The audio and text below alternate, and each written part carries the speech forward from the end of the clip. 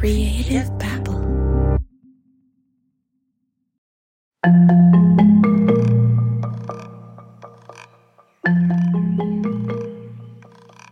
Last time on Pretend, I introduced you to a con man named Fred Brito. This guy faked his resume and landed some pretty impressive jobs. Jobs he was completely unqualified for. He told us about the time he fooled the mayor of Los Angeles. He even pretended to be a court-appointed psychiatrist in order to get his friend out of prison. But this next gig had him reporting to the Pope. Yeah, he fooled the Catholic Church into believing he was a priest. But you know what? There's a lot we can learn from Fred Brito.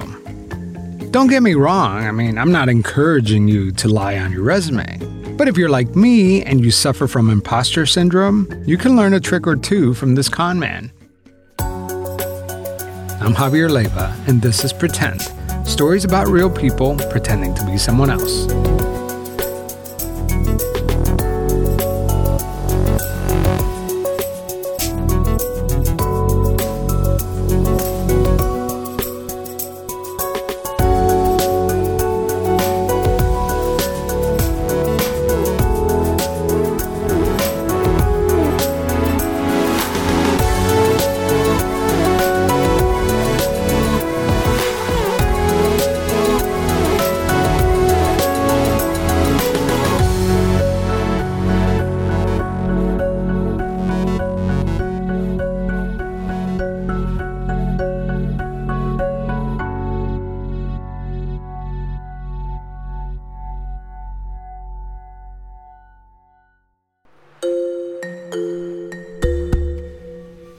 Fred Brito would fake his resume, land the job, and work there for a couple weeks, months, maybe even years.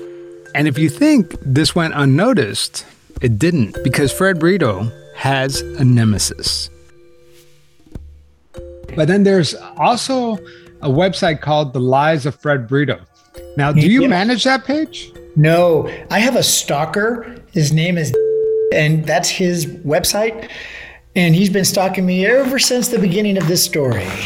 We're not going to mention the name of the blogger because I talked to him and he doesn't want to be involved in the story, but he did give me a lot of information. And I think his main motivation is that he's trying his best to prevent Fred Brito from having any kind of success. And we'll get to that. But this guy, whoever he is, and whatever his motivation is, he definitely has it in for you because he has like a detailed timeline of almost every place you've been. How accurate is that timeline? It's pretty accurate, and I can tell you how he's able to do it. He is able to somehow obtain a credit report, and that credit report will tell him exactly where I'm getting paid from. And so what he does is he goes out and calls my boss and makes sure that I get terminated. To my knowledge, this blogger did not obtain any credit reports. In fact, he told me it was a lot easier. He would go on Yelp and type in Fred Brito's aliases until something hit. And then he would figure out where this person worked. So if Fred Brito was working at a restaurant and he got a complaint from a customer that used his name, the blogger would call the employer and inform the company that they hired a con man. So every time you get a job, he finds out about it? Wow. Exactly. Every time. And that's what'd you do to this guy? I don't even know who he is. All I know is his name. And if he gets his enjoyment from making Fred Brito more honest, then let it be. And this cat and mouse game just kept going and going and going. But before we start rattling off more of Fred Brito's fake jobs, let's talk about something that we could all benefit from: how to fight imposter syndrome. For as many bad things as you've done, like something that somebody could listening to this could take away from is that sometimes you have to act confident. You have to fake it to make it, right? Not to break the law, but just to be anything, just to get over imposter syndrome, which a lot of us have, right? Yep, exactly. You have to, in other words, if, as I'm preparing to do any one of these, we'll say crimes, I've had to really do a lot of studying. I mean, I probably got a PhD in manipulation because I've had to learn how people talk, the words they use, how do they articulate the conversation. I needed to know everything about what I was planning to do the next day, better than the psychiatrist per se, because I knew I could not make one mistake because that would be the reason for my arrest. We don't have enough time today to go over Fred Brito's extensive resume, but here are some of the greatest hits. You know, I was the chief executive officer for the Glendale, Pasadena Red Cross. Then there was a time when Brito helped run a prestigious medical school. I worked for Gary Gitnick, who was the chief of staff for UCLA Medical Center. And sure enough, I was his assistant for a year and a half. And I was like an arm of the chief of staff of the medical school. Never ever went to medical school, but I didn't have to pretend I was a doctor. I was doing that for a year and a half before I got busted for that one. And they just found out that I wasn't really who I was, and they discharged me. They never asked me to present a credential, a transcript. They never, ever had asked me to do that. So, when you go to these interviews, it's that very first interview. And many of these jobs I've had to go to 4 to 5 interviews just to get the job. So I had to convince the initial interviewer, and then I had to come to a screening panel, and then I had to go to the CEO of that company or whoever was the final authority to hire. It's really just being an actor. You're in front of these people. You have to have the right terminology. You just have to sell it. And that's what I did.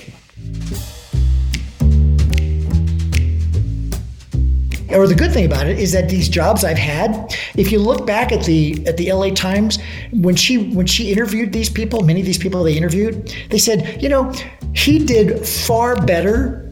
This is the dumb part. He did far better than a real person in that position would have done. They said, he increased our revenue of tenfold than another person maybe would have done.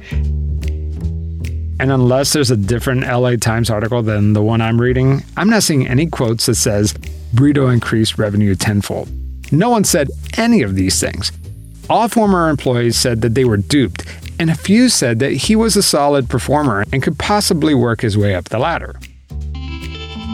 Ken Sanchez, with the Board of Commissioners in Albuquerque, New Mexico, said that the man he knew was a charitable man. Mark Gomez, by the way, was one of Fred Brito's aliases. But don't let Fred Brito fool you. Confidence and charm can only take you so far. He had to keep moving, otherwise people would start figuring him out.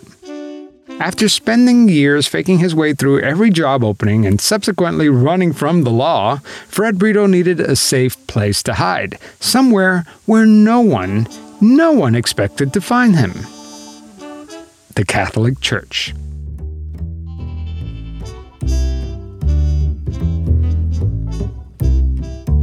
Why did you become a priest, of all things? I became Father Fred.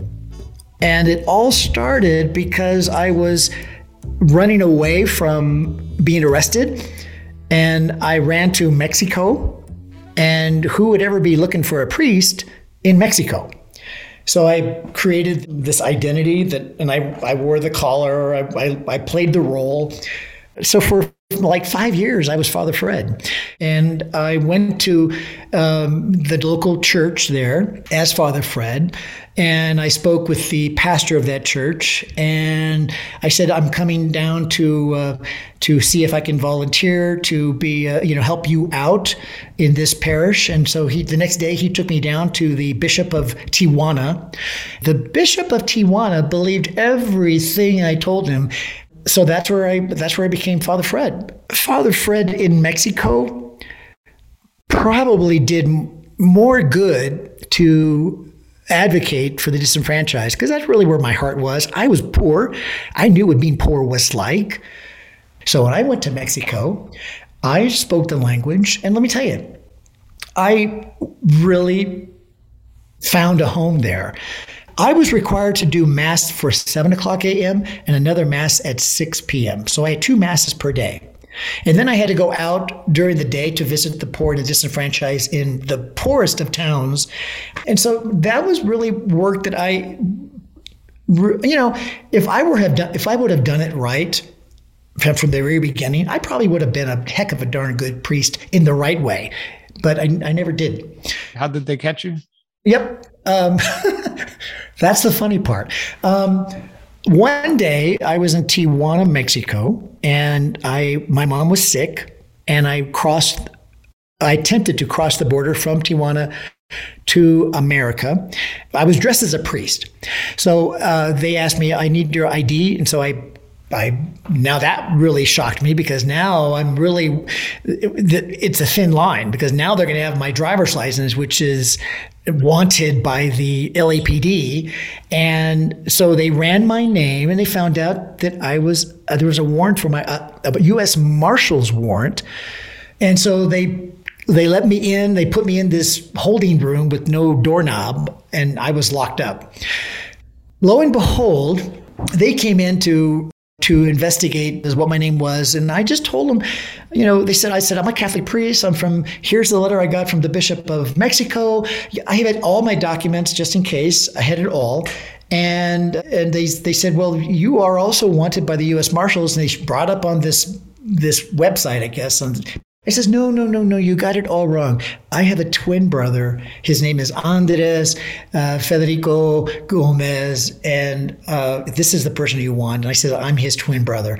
I'm the priest. He's the one who's bad. Can you believe that I'm sitting in this room and they make a phone call to the priest in Phoenix, Arizona, where I had been a priest at? And they said, oh, yeah, we know Father Fred. He's working in Mexico, yada, yada, yada. Next thing I know, I'm so sorry, Father Fred. We made a mistake, and I was released. Wow. And sure enough, sacramentally, I probably, baptized people, married people, did funerals, which would, I don't know, I guess I'll have to pay for that when I burn in hell, maybe. But it's just what I do. It's just what priests do, and I had to do it. Yeah, you're gonna have to have a conversation with St. Peter about that one. I for sure will, I'm sure.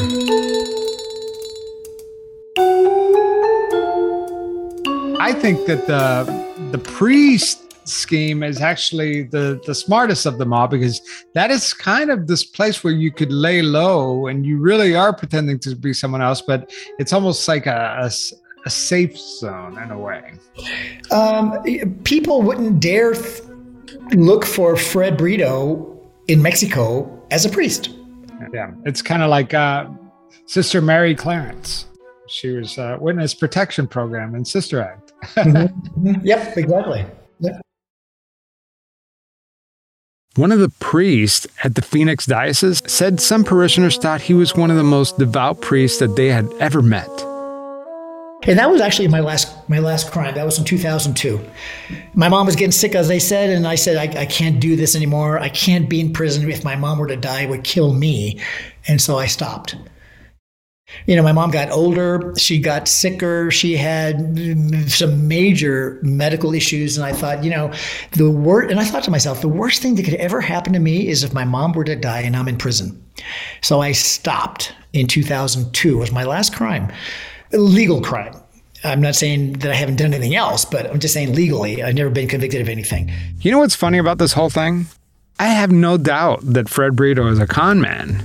There are plenty of news reports that corroborate his stories. However, when I search his name on PACER, which stands for Public Access to Court Records, I can't find any crimes he's committed. Yeah. And, I wanted to ask you, I've been looking you up, and maybe I'm just typing the wrong name, but in PACER, the government site where you could get federal cases or files for federal cases, I can't find anything on you. Is your legal name Frederick with two D's? Yep, two D's. Freddrick. I've also searched Los Angeles Public Records, and I can only find a small misdemeanor. The website only goes back to 1988, after he committed most of his crimes. I also found something in New Mexico Public Records, but there's no details about the case. It's really hard to fact-check these stories, so I guess we're just going to have to take Fred Brito, a notorious liar's word for it.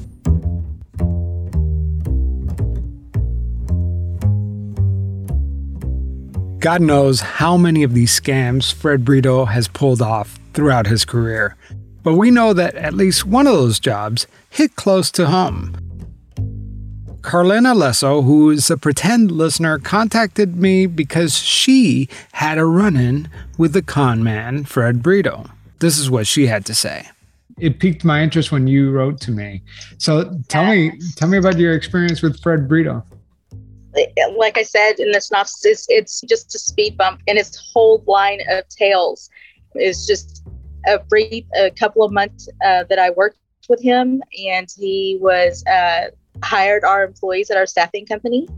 He was a nightmare. What was his role exactly? He was a manager at a cafeteria. He was a thorn in everybody's side. He didn't get along with anybody.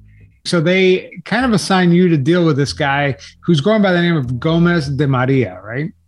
It was just a legitimate pain in the butt. He stuck out, kept me all hours of the night. He was the one I didn't want to see or hear from when I went to work. He would say, I need this person here at 5 o'clock. Where he told us he wanted them at 6. He would call me in the hour. Why aren't they here, Carlina? Where are they? I told them to be here at 5 o'clock again. How did you make the connection that this Gomez de Maria guy was actually Fred Brito con man? I had gone to work one morning, and my manager, the office manager, says, Carlina, your worst nightmare is gone. I was like, what do you mean? She says, he's no longer employed with L3. I was like, oh my gosh, what happened? Are you kidding? This is awesome. She says he was actually escorted out by armed guards off the property. She's like, he's a con man. He's a legitimate con man. It was a nightmare. But I had a listener approach me and send me an email about you, which was kind of funny. And it was this woman that said that she worked for a public relations company, and I guess it was like a local staffing firm. And there was this guy named Gomez de Maria, and he would call all the time complaining nothing was ever right. He didn't like the way the employees were dressed or their uniforms or this and that. She didn't say that there was any fraud happening, but one day this thorn on her side, Gomez de Maria, stops calling, and she finds out that the man was not really Gomez de Maria. It was Fred Brito, and he had been arrested. He had been fired and escorted out by armed guards. That he was a fraudster, and Gomez de Maria wasn't even his real name. Do you even know which job that I'm referring to? Of all the jobs, I never got escorted by armed guards. Never. I've gotten escorted by undercover police people, but they didn't have any exposed weapons. She said it was like a company within a company, like Halliburton, a multi-billion-dollar contract, planes with top secret technology. And okay. I wasn't removed by armed guards. I think she's talking about a position that I had. I was an executive director for a place that this is another wild story. I got a job there, and lo and behold, this is where Air Force One comes in for all of their electronic updates. I was in charge of all of the food services for all of the government employees. It was an old Air Force base that they took over. But you got to figure, it's a very high security place. Never did a background check. Air Force One flies in. I'm speaking less than 1,000 feet from me out the window. I see Air Force One. But the plane the president flies in there's two of them. And one of them was sitting right outside my cafeteria. And none of these people ever did a background check on me. Unbelievable. This is a place that you would think was so secure.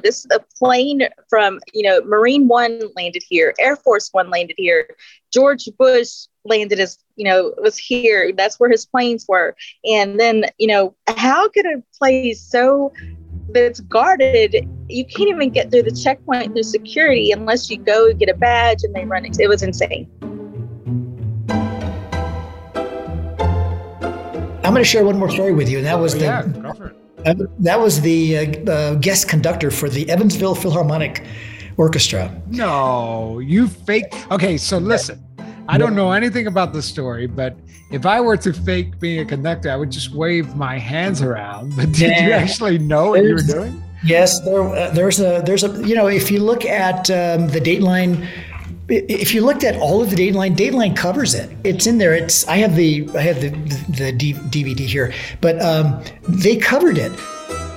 Sandi Patty, who is a religious Christian singer, came to town, and she was being accompanied by the Evansville Philharmonic. So I go to this concert because I loved Sandi Patty, and I'm watching this orchestra, and I'm watching this conductor. I didn't stop there. What did I do? I went home and I said, you know what? I can conduct that orchestra. And sure enough, this is what I did. I got, maybe a week later, after I did all my homework and I did my studying and I researched what conductors do and I looked at videos. Can you imagine? I looked at videos over and over and over again of conductor Zubin Mehta. And I watched how he conducted the orchestra. And I just copied him. So now that I was ready, I made a phone call in a broken speech language. I was pretending that I was calling from Mexico. And I said, I'm the assistant to conductor, I forgot the name I used, such and such in Mexico City. And he's going to be coming to Evansville, Indiana to visit his family. And he would be honored to conduct the Evansville Philharmonic. Well, sure enough, they did call me back. And they said, hey, we understand you're coming to Evansville. This is their quote, we'd be honored to have you as a guest conductor for our orchestra. And how many songs did you orchestrate? I did two songs. You know, he was the main conductor when he came in. He conducted, and then he introduced me as a visiting conductor from Mexico City. I walk on stage in a conductor tuxedo. He hands me his baton. I step up to the conductor's lectern. We did Samuel Barber's Adagio for Strings, which I had memorized the day, probably for 2 weeks, every position of that piece of music. We had practiced the day before. Even during the practice the day before, they still didn't figure out that I wasn't really a conductor because I guess I did everything that I was supposed to do. I would stop them in the middle of their music and I say, no, let's go back to 28. Let's add more, I forgot the words that I used and they understood my language. And this is all from watching a video? Well, you got to figure, I watched it for like 2 weeks. This is studying the videos of Zubin Mehta doing this. So and you got to figure, I was studying Zubin Mehta doing Adagio for Strings. So I knew the music in my mind. I knew the music and I just played it. And did you have any musical abilities? No, all I know is that I love music. I love classical music, but I've never had any training other than maybe a couple weeks where I went to piano school when I was maybe 10 years old. That's it. And are you nervous? I mean, I would be terrified. No. To me, what makes a con artist fail? A con artist fails when he himself loses confidence. And I had all of the cons that I have created throughout my life. I've had to be far more confident than the average person. In other words, if I was doing a position of a conductor of an orchestra or an attorney or a CEO of a company, I had to know everything about it and I had to be confident in how I presented myself, my language, my ability to become executive-ish. I had to play the role, otherwise I'd get busted. And do you have any video of this, by the way? Like, I would love to see this. Yeah, it's. I don't have a video per se, but Dateline covered it, and nobody knew that I wasn't a conductor. That's because he most likely wasn't a conductor. There's no tangible evidence that Fred Brito ever pulled this stunt. Listen, I have a high tolerance for listening to con artists rattle off lie after lie, but this one seems like a stretch. You can probably fake a lot of things, but a conductor? Come on. And when I ask him for evidence, he goes, but Dateline covered it. Almost as if that's enough proof. And I'm sure Dateline covered it. But just because you heard it on Dateline doesn't mean it actually happened. A lot of us, every story you have is far-fetched, but the conductor seems to be the most far-fetched of them all. That just seems crazy. I think Father Fred would be like, to me, that was like, I mean, because I did it every day of my life for like a year and a half. And once you've done it a month, you're a pro at it. But a conductor, that took a lot of nerve. And just like all the other high level positions I've had, it took a lot of nerve to play it off every single day of the week. And we've only touched on 25% of my story, but that's really what most people, they don't want to know what I did. They want to know what possessed you to have the gonads to do this stuff, knowing that you were faking it all the time. To be Father Fred, I just had to master it. To be a conductor, I just had to master it. To be a city employee, a commissioner, or whatever it may be, I just had to master it by knowing every single thing about my role, because I knew that if I fudged up, I would get busted. So I couldn't afford to make that mistake. You have to have been living in a state of anxiety all the time, knowing that any unpredictable thing could blow your cover, right? It just took one mistake. I had to be ready to answer whatever question would have come up. And if I did not answer it correctly, that would unmask me as maybe he isn't really who he says he is, because if he doesn't know this simple answer, that's a problem. And what are you doing now? And why are you even talking to me? Wouldn't this blow your cover too? Nope. I can tell you why. I have the best boss. My boss has seen my videos on YouTube and God knows. And here's what he told me. Because this guy, he called my boss. He called John Miller at the Taos News. And he told him, you have working there, you have a guy named Fred Brito, and he's this big con artist, yada, yada, yada. He tried his best to get me fired. And my boss told me this. He says, Max, I've been working with you ever since 2017. And he's the owner. He says, you've never done anything wrong to me. And if I wanted perfect people only working for me, I'd have no employees. So my boss, I've been with him since 2017. I'm just one of his employees. And I've never lied or defrauded him in any way. I'm not young anymore. But I know that this job that I have, it's my last job. And let me tell you, I'm doing everything right to make sure that I do a good job without any kind of mistakes. Do you feel like, even though you've committed crime, do you kind of justify it by saying, well, I didn't really hurt anyone in particular? Throughout my life, I've made a lot of money. My salary has always been 100,000 plus. I may not be able to say I'm sorry to many of the people that I may have hurt or defrauded, but what I do now is I sponsor and support as many disenfranchised organizations as I could find. I figure that, I've made some mistakes. Yes, I've taken things that didn't belong to me. And I may not be able to give money back to the people that I defrauded, but I'm at least helping a lot of people with things that they need. Yeah, I made some mistakes, but, I'm really, really doing some great work helping other people. And I sponsor a lot of people. Every con artist I've ever spoken to say they've changed. They're focusing the rest of their life doing good. And that would be awesome if it were true. I don't know which organization Fred Brito is donating to. I don't know if those checks are actually getting cleared, but let's hope he's right. Next time on Pretend, we're going to go after America's favorite con artist, the guy who inspired this whole show, the real Catch Me If You Can, Frank Abagnale. Yes, the guy behind the book and the movie Catch Me If You Can. Apparently, he may not be telling the truth about some of his cons. Surprise, surprise. That's next time on Pretend.